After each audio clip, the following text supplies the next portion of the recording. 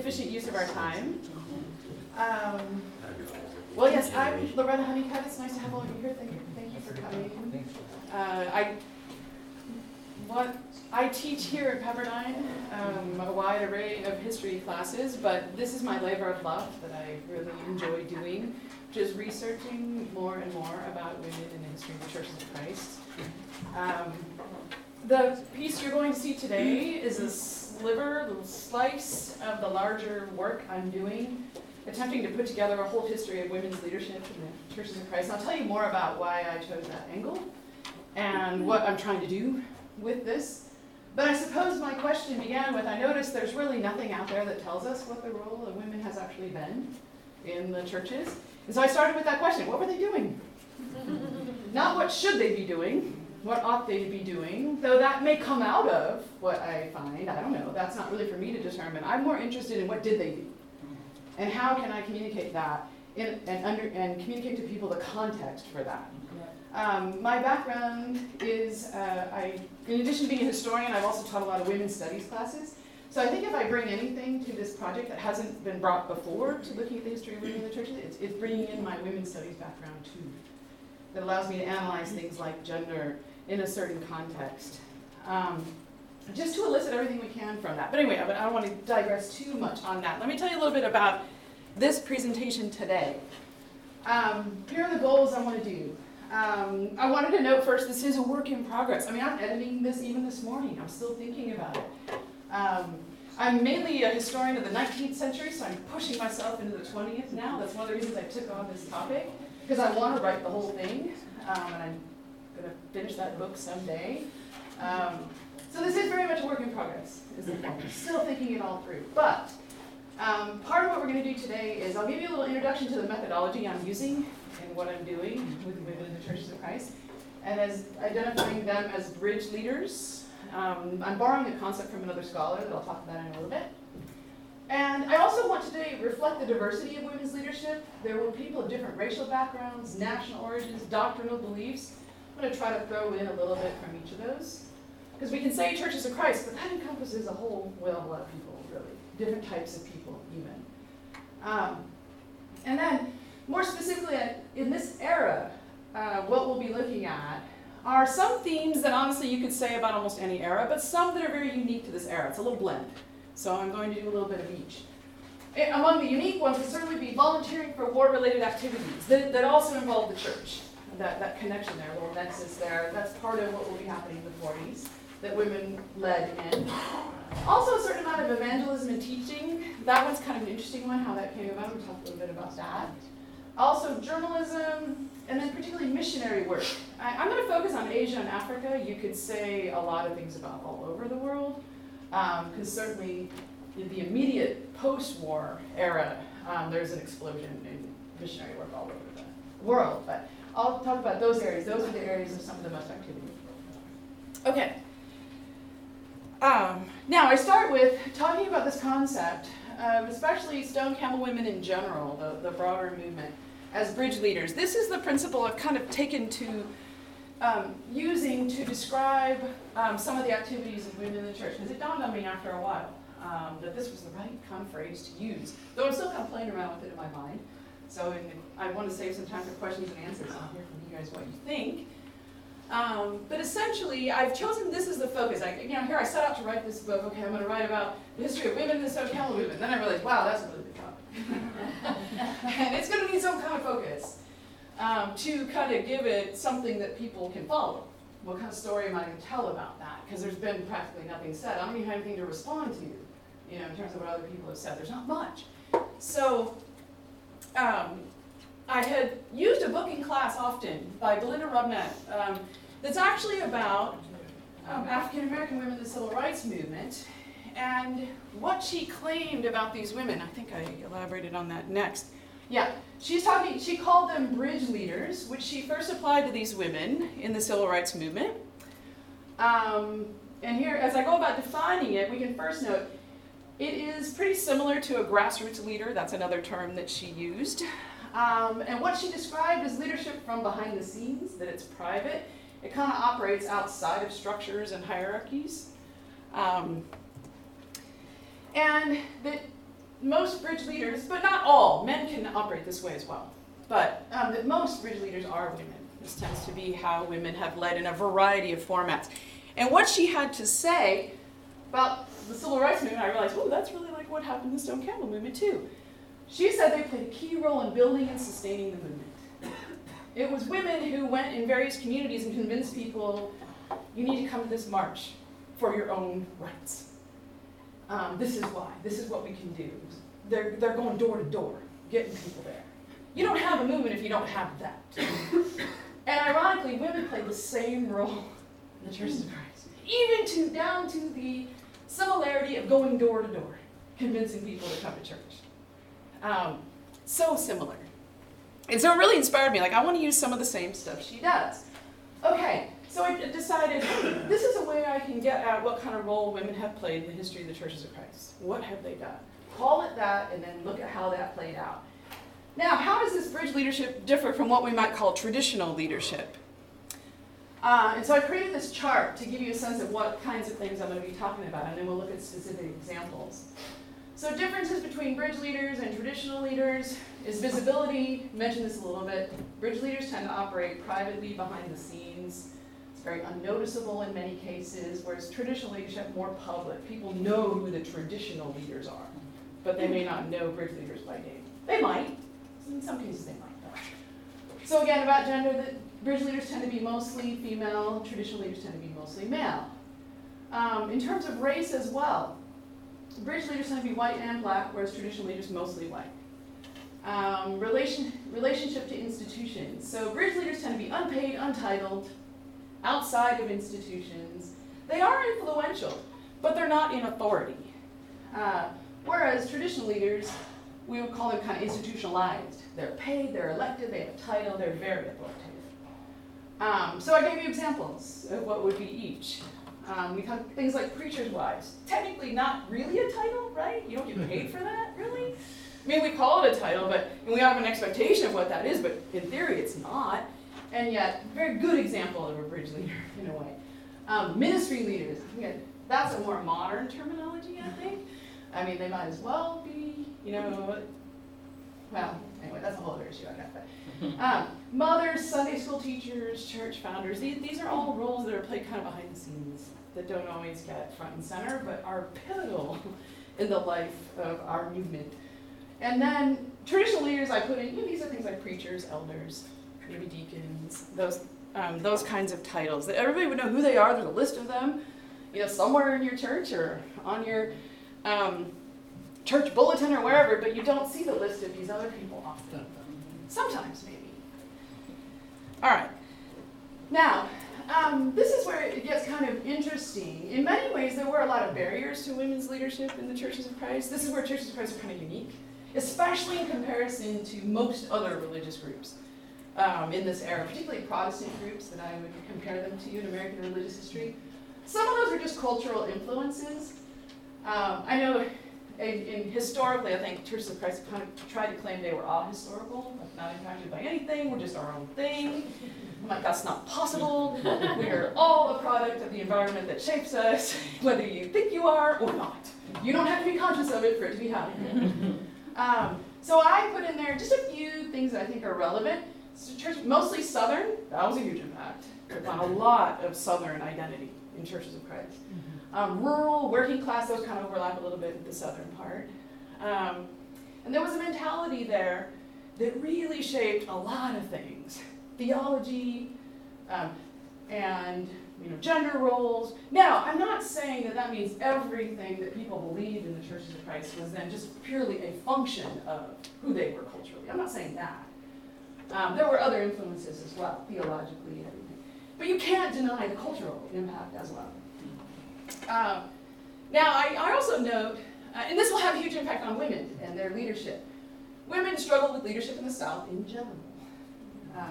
And so that's going to naturally come out in Churches of Christ as well, at least in terms of public leadership. And the approach to Scripture is important too. I call it a little bit selectively literal. Because it's not consistently literal.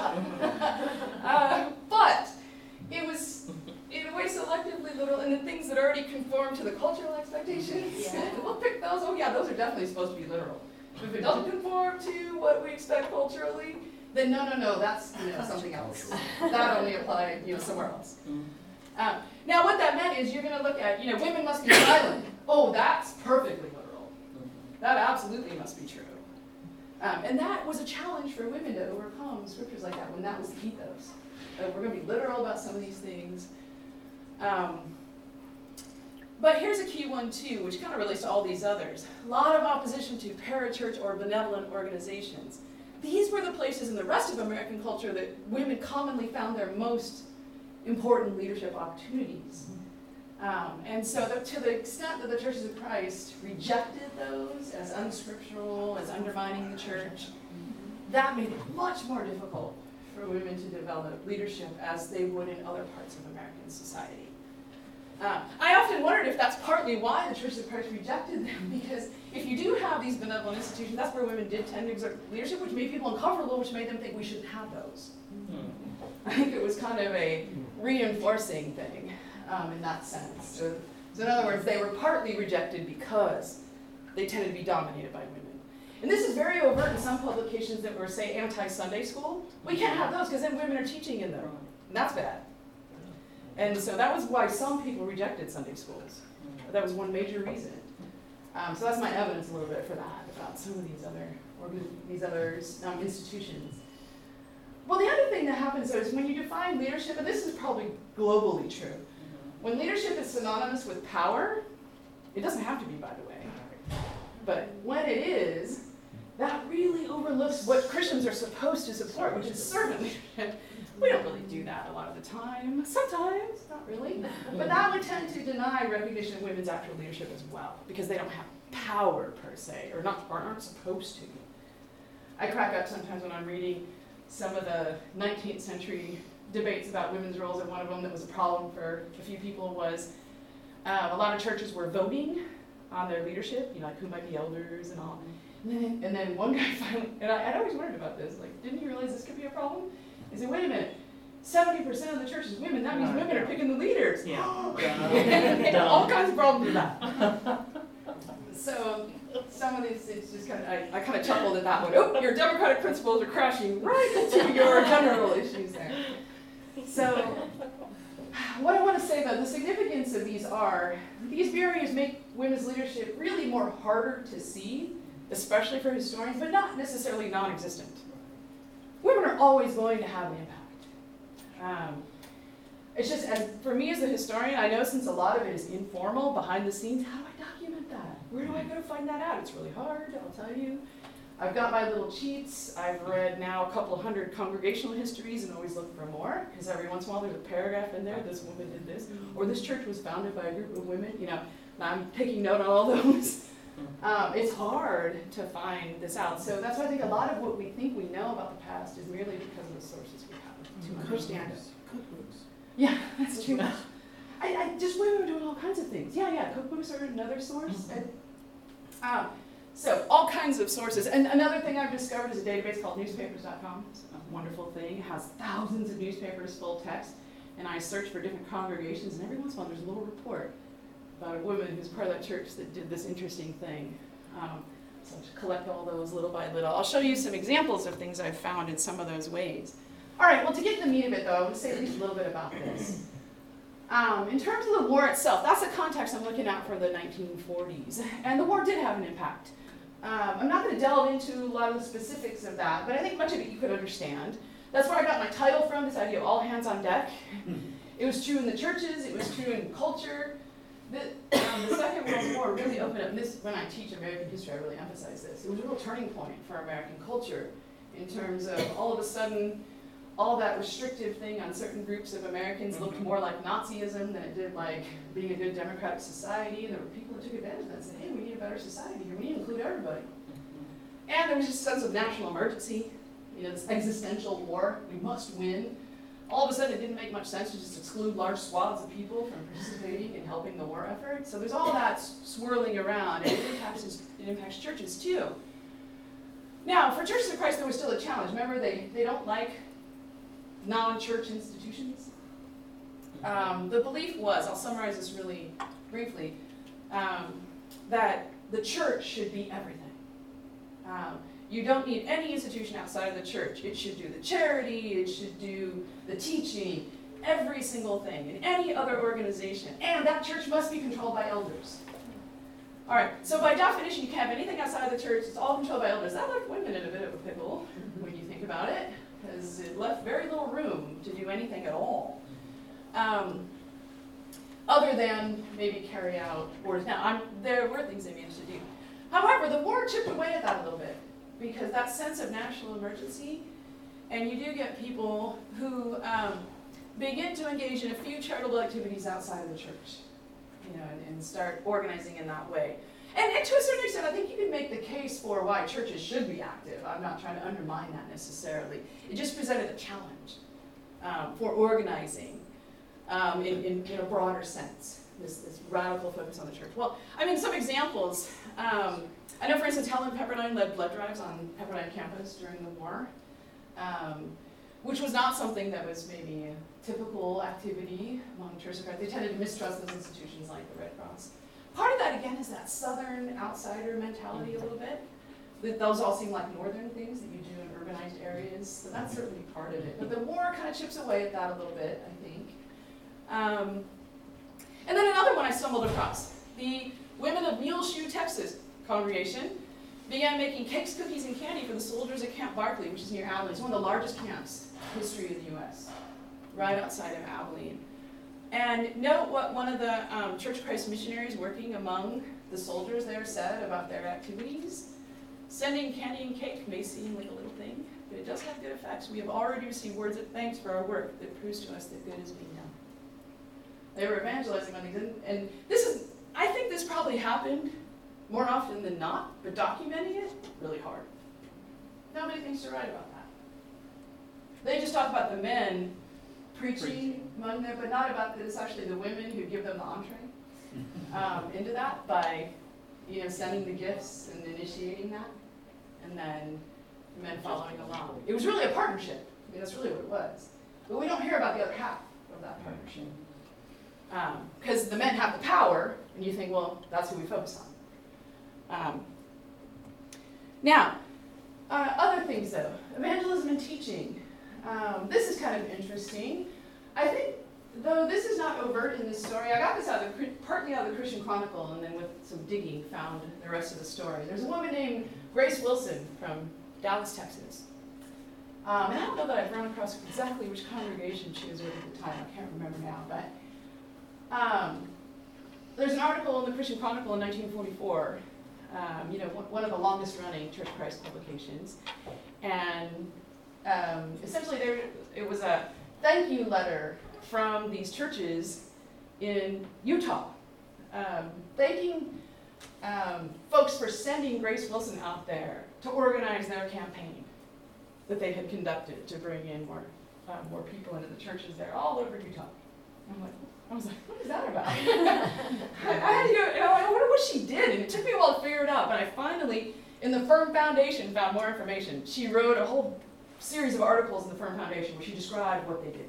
It was her and an army of about 15 women went door to door in cities throughout Utah, convincing people to come to the meetings that they were going to hold, different debates with other religious groups, and preaching, and a whole wide array of activities they had. They went door to door inviting people, handing a tract to them about what was going on. They also set up appointments for the preachers to come in after and meet with families that were interested in meeting with the preacher. And apparently kept those preachers there pretty busy. And that's what they did. I found that to be exactly what was happening in other areas of American life. And think about, if you just hold the meeting without their work, is it going to be that successful? No. So this work is pivotal. But I'm not trying to say, it's more important. I don't think either work is actually more important, what men were doing or what women were doing. I guess I see it more as a partnership. But we don't hear that part of the story about how pivotal that was. And this happened all over the nation. I just have to find this one as an example. And I think it's a great example of bridge leadership. I think it's a great example of how we have to recognize that women's efforts were just as important in building up the churches of Christ as men's were, without necessarily being exactly the same. Now, example, Mary Brooks in Opelika, Alabama, invited Brother Sutton Johnson to conduct a gospel meeting in her community, helped fund it. This was among black congregations in Alabama. And so same thing. This is just one small example. I could give you 100. Women say, hey, we need a campaign here. And they raise the money and get the preacher to come in. Go door to door, get people to come in. That's how it worked. So I say, they're just as important in that whole evangelism thing as were the male preachers. Another one that's happening, Sunday schools. A little more controversial in some quarters of the movement, but these started emerging as early as the late 19th century, but increasingly common by the 20th century. Although in some places they don't really take hold until post-war era. And common in both black and white churches. And what's interesting about these Sunday schools, if you read a preacher biography, you got at least a 50-50 chance that it was a woman teaching him in Sunday school that said you should be a preacher. I've read a lot of preacher biographies, that's how it plays out about people. And I think sometimes they just don't mention it, that may happen. In other words, women often recruited and trained the future preachers. And you can see examples of that all over the place in some of the, I meant to get a list of the names, but just, I guess if you take my word for it, there's quite a few out there that's what happened. Now, for white women, they did frequently face significant restrictions on even, teaching in Sunday school. I mean, many of you are probably aware of this debate. One of the debates was, how old did a boy have to be before a woman couldn't teach him anymore? I always thought, golly, how do you work that out? Like, as soon as they hit their 12th birthday, bam, nope, can't do it. I always thought, how does that work? I think in our minds that doesn't make as much sense today. Made more sense then, I guess. So in other words, there were these debates about, certainly they can't teach adult men. Although, ironically, there were some people that didn't have a problem with it. David Lipscomb was among them. He defined all those scriptures that restricted women as only the worship time, that hour on Sunday morning. He said, Sunday school doesn't count, basically is what he said. So he didn't have this huge problem with women teaching men quite as much. Maybe he's an educator. Maybe that made more sense to him. He wasn't quite as worried about it as some.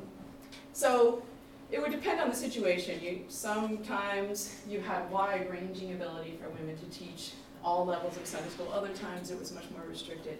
I found it interesting that black women were more often encouraged to teach, particularly in the absence of qualified men. And this may be because teaching was such a viable occupation for black women among the few that were viable, that there was more opportunity for them to gain the education and be able to exert that role, and it naturally spilled over into the church, which really wanted that kind of education in the churches. That was much more a key issue for black churches than for white churches. And so that really opened up a role. And G.P. Bowser, the editor of Christian Echo, one of the most important publications for black churches of Christ, really championed that role in that newspaper, and so therefore I think brought a lot of support for it. So with these two things about evangelism and teaching, I'm just trying to say, look, most female roles behind the scenes, but crucial in sustaining the churches in the 40s. Okay, now, journalism, another one. This is one of those perennial roles. I make the case first that journalism is so significant in Churches of Christ. In a way, it replaces the denominational structure. That in universities, one might say. I mean, here you are, Pepperdine, Bible lectures, draws thousands of people. So it's not a denominational meeting per se, but it's pretty similar. It's different.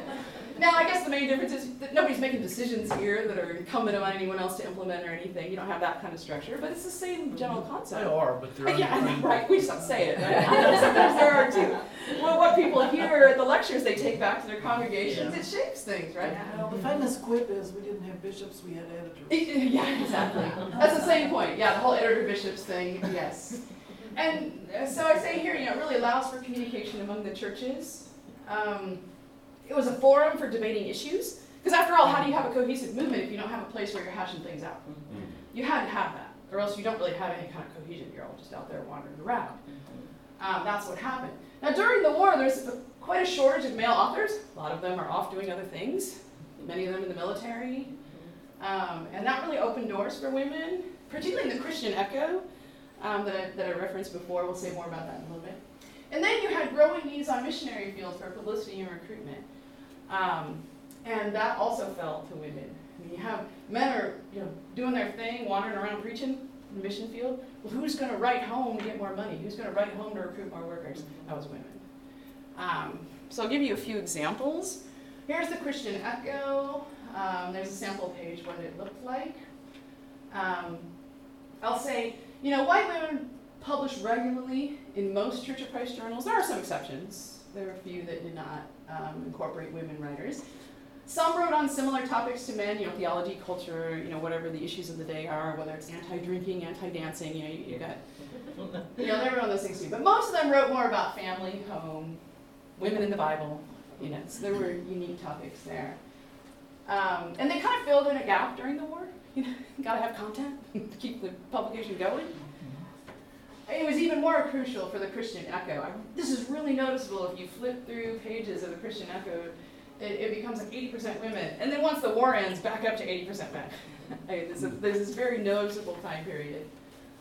And among the changes during the 40s too, Annie Tuggle, and if you don't know much about her, I can say a lot. She's one of the most important women in the history of the Churches of Christ, particularly among black churches, but just in general, really. She wrote her autobiography, which is basically like a history of Churches of Christ, particularly black congregations. She joined the journal staff officially in 1942. Very dynamic woman. She raised thousands and thousands of dollars for educational institutions, wrote and taught, and it took her until well into her 30s, I think it was, to get an education because of all the restrictions that she faced. Poverty, racial discrimination, you name it, she faced it. An abusive husband, the whole list. But she pulled it off eventually, achieved her education after decades of trying, and was very prominent in the Christian Echo among other institutions. Now, I also noticed in the Christian Echo, women pretty much publish on the same topics as men. There's not much distinction there. And moreover, you'll see if you look at the Christian Echo, one of the key features of that, not necessarily unique to the Christian Echo, but very interesting, are reports from individual congregations about what's happening there. And at least half of those are written by women. Again, maybe because of that extra access to education. They were the ones that were more likely to be able to read and write, and therefore able to report back. But what a key role in promoting that cohesion of here we're all a body. Here's what's going on in our church. It's like what's happening where you are. They played a really key role in that. So they're, particularly for the Christian Echo, women are at the center of that role of journalism in promoting cohesion among the churches. Now, missionary work, the need for labor, as there always is, I suppose, when you're talking about missionary work, but especially during the war, really opens doors for women. The Churches of Christ came into overseas missionary work kind of in the late 19th century, but it's really taking off 20s, 30s, 40s. What kind of roles are there? Raising funds, translating. Often it was women doing these things, partly because, like I said, the men are off preaching, and you need someone else, that could do these things. They did a lot of medical work as nurses. You do have a few male doctors who would go in the mission field, but usually every mission station had a nurse to provide that kind of medical care. They also did some evangelizing and teaching.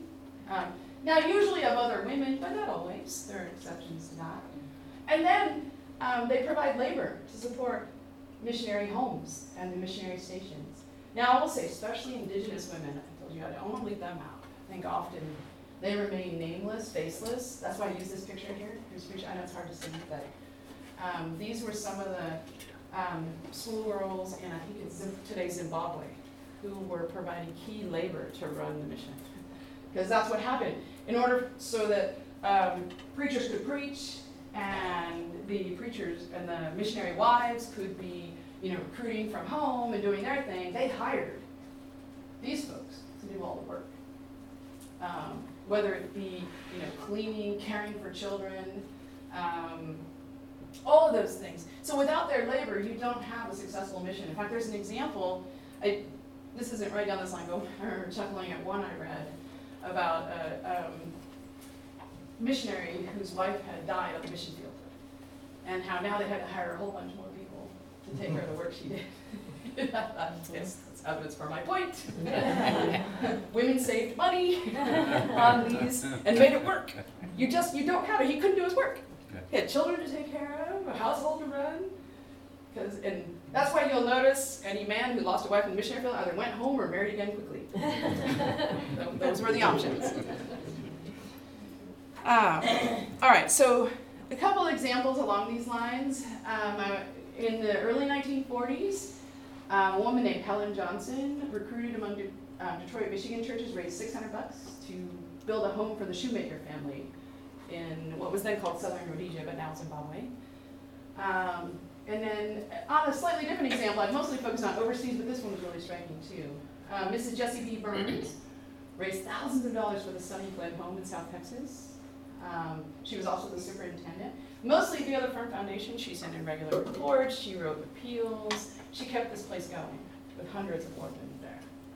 That was the one area where it was almost acceptable because, you know, the New Testament said you had to take care of widows and orphans. Mm-hmm. So orphan home is the one exception to the no institutions, and women dominated those, almost always. Mm-hmm. And as long as they said, and we're under the authority of this church with these elders, they were good. Even though they did the work. In terms of evangelizing and teaching, I could talk about numerous examples. One that really stands out is Sarah Andrews and Iki Namora. I'll tell you first about Sarah Andrews. She'd grown up in Dixon, Tennessee.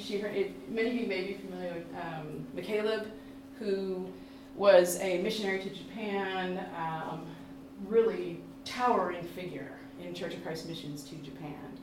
And she heard him speak when she was young, I think barely a teenager, and then, or maybe mid-teens or so.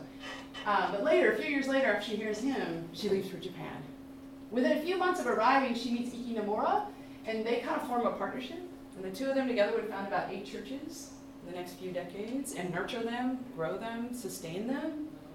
They lasted, some of them even to this day. Definitely not, 4 of them. Yeah, I haven't followed through on how many are still left. Grace may know more than I do about that. Well, Bonnie Miller told me yesterday she was wrong about 8. Yeah, I heard her say that too, and I can't remember how many she said. I stuck with what she said originally. Is it 4? There were 3 before the war, and then Imanzu after the war. Yeah. It was several anyways. Yeah, I heard her say that too. I can't remember the numbers. Well, I'll stick with what she had in the book. Yeah. Now, interesting thing about Sarah Andrews, she is interned during the war. Her health was so bad, they eventually let her go home, but banned her from any interaction. She's basically under house arrest. But there were local Christians and others who kind of snuck her food, kept her just barely alive. She nearly starved. But people snuck food to her, great risk to themselves. She makes it through the war, and is kind of held up as a local hero. Her work was generally well regarded by local governments, and supported even in some. She provided education, ran a lot of schools. That was a common model for the work in Japan. And so this is a unique area where women had a lot of free reign, actually, is on the mission field. There was a lot more that just needed to get done, so many people didn't really stop to quibble about, it's kind of that all hands on deck mentality. You get a little more flexible about how are we going to get all this work done. She was doing a number of, now she did tend to call in a male evangelist to actually baptize people, so I don't want to claim that she's out there running everything. But still, the work she did was really amazing. Another woman, Margaret Hook, served in Zimbabwe. She operated a boarding school housing over 100 African girls in 1947, many of whom she employed as teachers and workers. And I want to say that wasn't always the case. There were a lot of missionaries that simply felt that African women of any nation could not serve effectively as teachers. You didn't quite trust them. I mean, there was a lot of paternalism, outright racism. But there were some who, and I think Hook was among them, who wanted that role. Perhaps not perfectly, but there were attempts. And I will say, it was the work of these indigenous women that, again, was all about the success of these missions.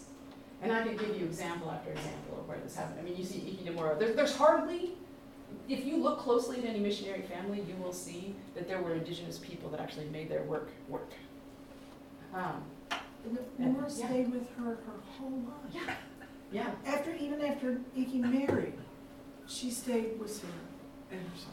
And it's amazing. Yeah. It's a wonderful story. Yeah, I wanted to at least mention her. Yeah. And I think it's important that we remember that. You know, I think if there's one great thing about modern world, at least we're kind of discovering, wait a minute, we gave all the credit to the missionaries, when in fact, to the extent they were successful, it was because of local people who showed them the way. This is the last one. I had one more I was going to use as an example. Sybil Rickman, there's her full name, Sybil Rickman Reese. She was a graduate of Harding College in 1946. She went to what is today Zambia right after graduation. Later, though, would marry the son of local missionaries. Would spend her life teaching hundreds of African students, many of them in Africa, but then returning. And she taught through World Bible School. A lot of women did that, where they did it through correspondence. It was very common. Men too, but for women that was a rule that was deemed acceptable. She also, this is an example of the journalism part I wanted to circle back to. There was a publication that described the work of Churches of Christ in Africa called Glimpses of Africa. It's basically the journal of the African missionaries. And she was one of the most frequent ones to raise funds through that journal, recruit more workers. They didn't even charge for it. They would just send it. Will you take it? We'll give it to you. Because they wanted to send it out to try to get more funds, get more support, get more workers. And again, it's because women, you got the men out there preaching. And not that women have the free time, but that was a role they could take on. That was part of that partnership. Okay, well those are just my samples of what kinds of things, what kinds of things were going on. I want to save a little bit of time for questions. I can answer them. We got 8 minutes or so left to do that. Yes? I just want to say, I really appreciate your insights on the Christian Echo. Even though it's in the 40s, I'm not that old where I wrote there. But I did actually write an article, I think I was in my 20s, my kids were still young, an article about how our churches as a whole have forgotten our young children and encouraging them to have greater role in their churches. And at that time, I think we were living in Denver. And I wrote an article to encourage the churches to really consider that our babies, they're great learners. And and actually 5 and under is like the most open their brains are. And so just seeing you mention Christian Echo was very important because that really was the paper. Until a few years ago, it moved to Southwestern campus that G.P. Bowser was a part of establishing Southwestern Christian College where we met. But I don't think it's going on right now, but they kept it for a very long time. I haven't, this is as far as I've kind of gotten up here in the 40s and 50s. It's still So, there. is it something? Yeah. I thought Pepperdine still got it. I've seen some recent issues. I haven't seen it. Maybe not as widely distributed as once was. I haven't seen one lately, but But I appreciate it. anyway. Have you written any other material? Have you written any materials? Some, I'd like to get access to your materials that you written. yeah, they're in a variety of places. I suppose one of I've written a lot of small pieces as I'm trying to put together this bigger thing. Yeah. I'm trying to put out smaller things and do Bible lectures and things that kind of summarize where I am right now. Most recent one, there were a group of scholars from like Abilene Christian and Johnson University and a few other places put together a book called Shadows of Slavery. And I wrote one in there on women and race, and women and racial reconciliation, race relations throughout the history of the movement. So that's one thing I've done recently, and a few others. Yes? Has there been anything that totally shocked you or surprised you when you've been learning this? Oh, I guess there's always things. My husband will hear about them sometimes. Like, can you believe this? I guess one that I didn't necessarily, I don't know if this isn't necessarily in the vein of what I was talking about, but there was a woman who was a missionary in China. Now, she was actually a disciples missionary, but you said this and it just made me think of this. Minnie Valtrin is her name. I think I'm saying it right. She was a missionary to China and did a lot to when Japan invaded China. She was in Nanking, She used the campus of the college they had there to house as many Chinese women as possible to save them, because the Japanese had come in to kind of just show the Chinese who were boss, and it was pretty brutal. And one of the ways they did that was by assaulting women. And so she estimated her as high as 100,000 women she did on campus, and used like the American flag, and to say, you mess with me, you know, I'm going to get the U.S. government to come after you, and did all these like unique things. It's really heroic what she did. Really amazing. Well, she comes home from after that experience and apparently had developed a raging case of PTSD. And eventually turns on the gas in her apartment and commits suicide. It's just the most depressing story. So this was the real deal of what some women did, you know, on the mission field. So Neil, the thing that I don't see is education, women in higher ed. Yeah, I didn't maybe have to- every project has its boundaries. Right. I didn't happen to throw that one in here.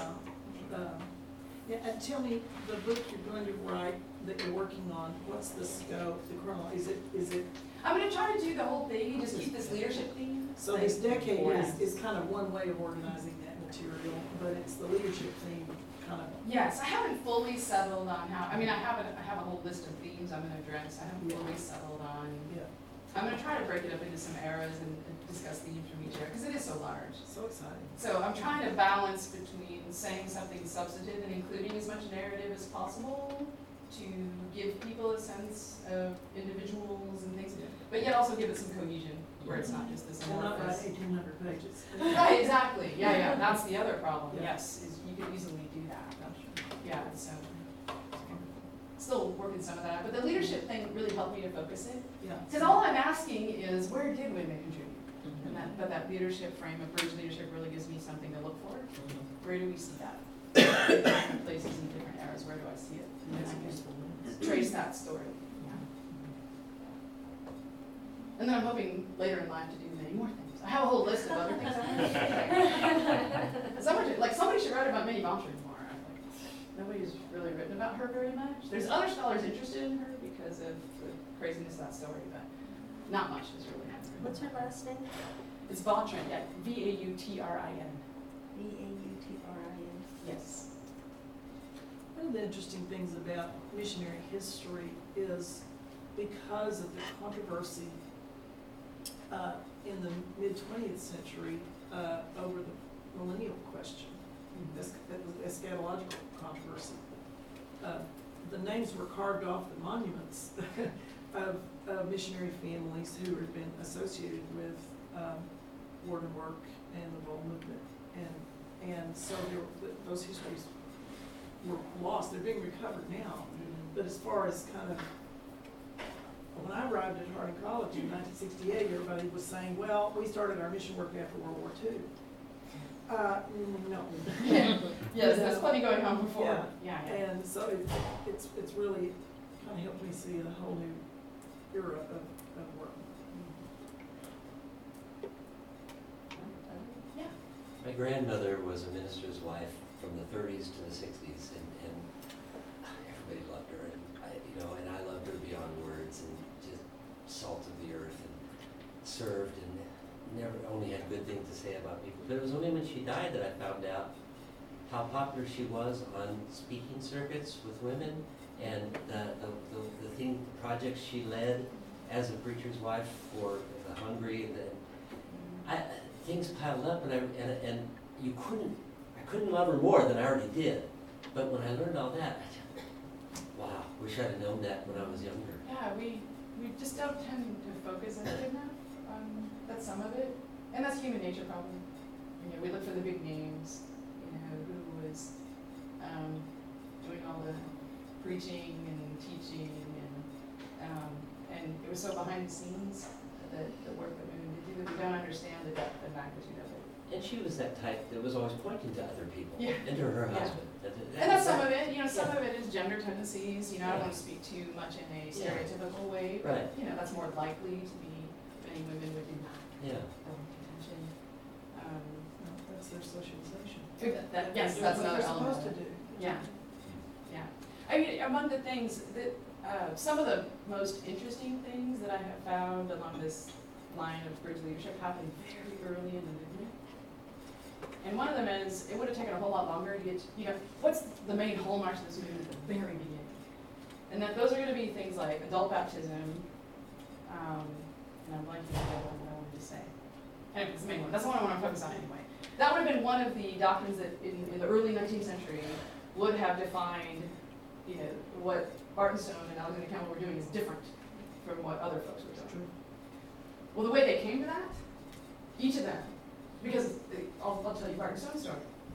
In his autobiography, because that's where I started. I'm like, okay, I gotta get like a little, why don't I read and see what they say about women? Because there's so precious little sources. And boy, stuff jumped out of the page when you go looking for it that I never heard before. Like, Stone tells a story of the way he came to adult baptism is because a woman came up to him and said, I think we should be baptized as adult, and I want you to baptize me. And he said, oh, I've kind of been thinking about that, but let me go think it over, talk to some people. He did, he came out, she was the first one he baptized. And Campbell's story, pretty similar. Yes, it was. And so, I'm just arguing, look, it was a partnership. Women asked questions, they were there, they knew what was happening, they participated in debates. They just didn't write the sermons and deliver them in public. But they were shaping said sermons behind the scenes. With Campbell, it was his daughter. Yes. Campbell is his daughter's concern. And another, there's another story that one of the other preachers, I'm blanking on which one it is now, that wrote a biography of another preacher and talked about Campbell's experience too. Said he talked to an old woman and he said, Yes. so examples abound of the women in his life that pushed him toward that. That's just one example, there's a ton. And so that's what I'm saying, I'm not trying to say that women ran the world or men ran the world. It was that there was this partnership where both were critical to how the movement grew and developed. And if we only got one part of the story, we might be left with this sense, because I'll see this all the time, about, my students will be resistant to women's history. Like if I spend half the time on that, well, you're leaving out all this important stuff. No, I'm not. Sorry. It matters just as much. I'm not saying it matters more, but it's funny how much if you talk about women's history, people think you are saying that. It's because we're so used to hearing that what men did is the only thing that matters. But if you do talk about what women are doing, people then react with this, well, now you're trying to say it was all about women. No. Simply trying to bring about a balanced record. At least that's my take on it sometimes. The way people react. Although I think that's getting less so as time goes on. People are more and more interested in the balance narrative. Well, other questions? Oh, I guess we're past time. Yeah, So- till 3. Oh, do I have till 3? Oh, I didn't know. I thought it was 2:45. I guess they didn't lengthen it this year, did they? Oh, okay. So a few more minutes then. Any other? I was understood that there were actually some circuit preachers back in the late 1800s that were women. Did we loosen up a little bit and tighten up again as far as? Well, there's a couple different eras where that comes up. One is very early, where there were fluid relationships with other groups that will eventually split off and find the Stone Campbell part of the movement a little too restrictive. But in the early era, so you have a very early era where you do have women preaching with ties to what Stone Campbell are doing, especially Stone. And then in the late 19th century, the more disciples-oriented branch will have a lot more women who, and this is coming out of, the Civil War, where, women are now much more educated and they've been participating, because it's the same thing in the Civil War, that all hands on deck thing. And so, in other words, a lot more women get that kind of experience. Or maybe they're in an area where there aren't any male preachers, and they just kind of do their thing. And so you do have another era then. Less common among Churches of Christ, though, and harder to document. One of the problems is Church of Christ congregations don't like to write their histories, because that seems like a worldly thing to do. It's established So as a historian, I'm like, 1833, yeah. You could have just written this. You can find them, but they tend to be the less typical congregations. They're more the urbanized ones that might be not quite typical. But sometimes, I found all kinds of interesting things along the way that I'm trying to piece together to create the story. Did I see other hands? I just wondered, you're talking about women preachers in the late 1800s. I just wondered, after the Civil War, there were not that many men available, and women had to take on. And I believe after World War I, there were many. The only option for women after World War I to marry, not the only option, but the major option was either you marry a man much older than you, or you marry a man that came back missing a limb or was wounded. Yeah, I think that's particularly true in the Civil War. Yeah. Probably less so after World War I. That one's probably one of the least impact on the U.S., but that's very true after the Civil War. Yeah. Well, it was true in Europe. Yeah, Europe more. Yes, if Europe you're talking more. about Europe, yes. In the Yes, U.S. so- a little bit less. So I think that impacted the fact there wasn't a lot of men preachers, so women, like you say, they fill in. Mhm. And that was often what happened. I wish, I don't know if I'll ever know the exact number. I may eventually try to make a list, but I'm estimating that at least 30 to 50% of all churches were founded by women. Ish. I don't know if I can fully document that, because churches don't always admit that it happened. Because the way it would work is you'd have a group of women that get together and start their worship. And they do that for months, years, however long, and then decide, okay, we can do a church. And so they, find a preacher. Sometimes they'll advertise in one of the journals. Hey, we got a church for a preacher who's ready to come. But then if there's any history written in that church, this church started when brother so-and-so came, and I have found that, where that happened, where I knew this story about these women, but then I heard the other story founded by this preacher so-and-so, I'm like, that's not what happened. So I don't even know, I can't document how many that happened that way. So in other words, it's that partnership thing. Those again. records tend to be held by the county families. Yeah, and so in other words, I don't know how much energy I have to track down. I do try to. I found a few, and Stephen Lindley's great-grandmother started the First Church of Christ in Eastman County, Texas. And the same pattern, they started meeting, and then they called in somebody to do a gospel meeting, and then, I've seen the church covenant, yeah, that was extremely common. That's why I say it could even be more than 50%. Actually, you just don't know about that. I've been in churches where the worship leader was a woman. She sat down from. Yes. There's all kind of models. Yeah, they'd sit in the front and maybe sing the first line and then be quiet. Good little boy up there. Yeah. Yeah, that was particularly common in Northern Churches of Christ. That's where I've run into that. You do chuckle about it today, in a certain sense, because it seems kind of like, why did you do it that way? but then it makes a certain amount of sense if you look at the context. Like, they're trying to make it work. None of the men could sing.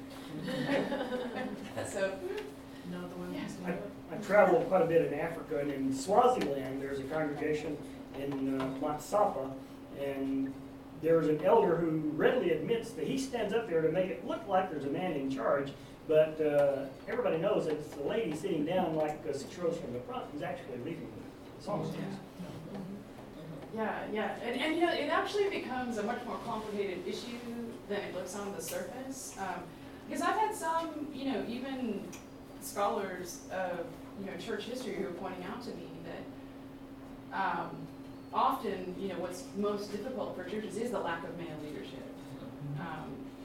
And that when that withers, it's not so much that women aren't good enough, it's that it's not healthy to have.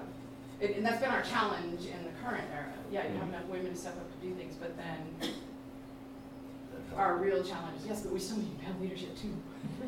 Maybe less so in Churches of Christ, but in some other parts of the pseudo-canonical movement, that can be an issue as well.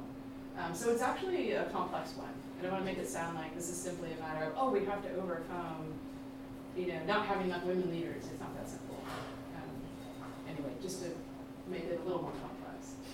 Is there any direction you could give as far as written material that's out there that addresses the role of women historically in any kind of way? Or? Yeah. I would mostly recommend the new Global History of the Stone Canon Movement. Well, it's not new anymore, I guess. It's 3 years old now.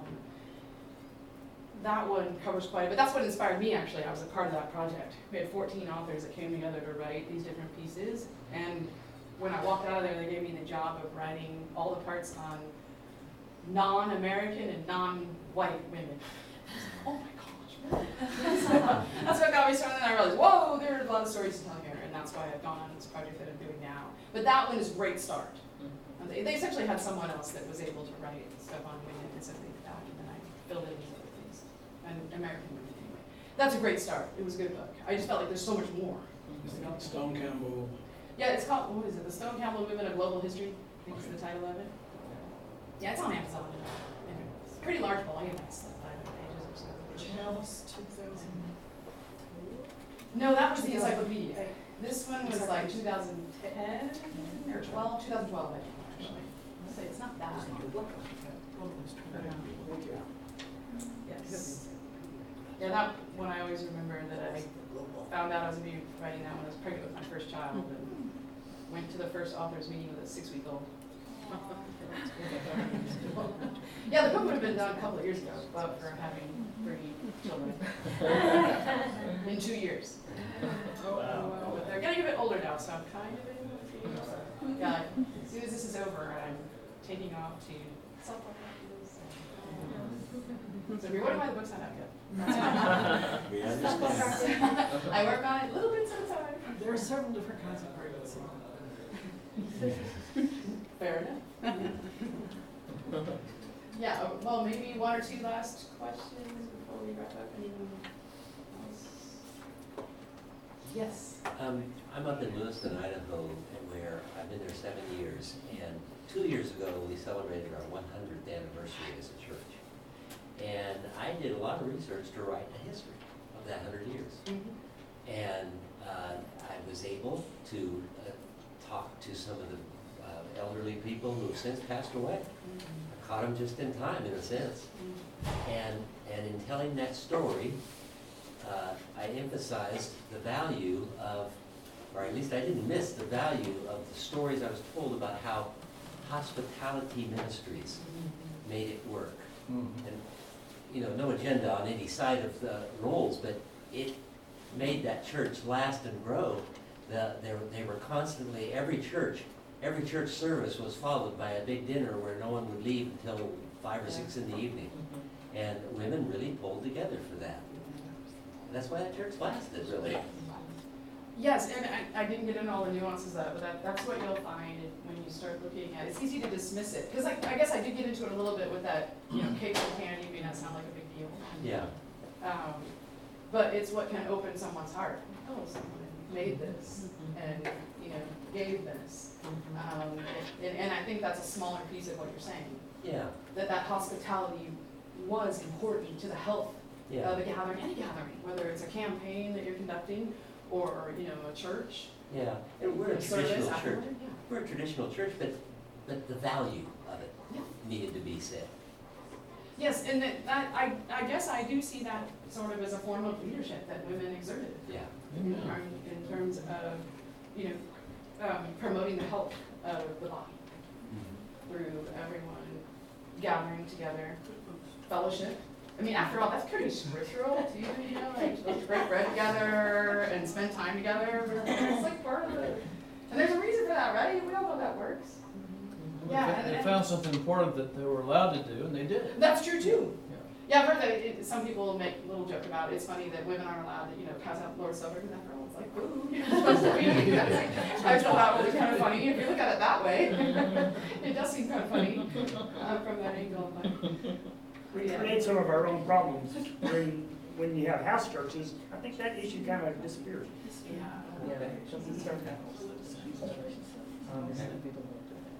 Yeah. But I don't want anyone to hear me say that. I say it's all simple. If we just did A, B, and C, then it would all be easy. Because that's not true either. There are competing challenges, you know, whichever direction you go with what roles are. Like I was saying, it sounds wonderful to have this huge number of female leaders, but then sometimes you can get into a problem. Wait, what's happening to male leadership? You know, in some parts. That's not good. And so that's, I guess, you know, partly I can leave you with that, is that I feel like, boy, in my mind, when you read scripture, the one thing you're left with is God wants us to wrestle with things, because sometimes it's a little ambiguous about where we go. And but I hope that what I've said here at least opens up other possibilities about what we need to value and appreciate about our history. It's very important work for you to do. We're so grateful. Yeah. Thank you. Thank you very much. Thank you.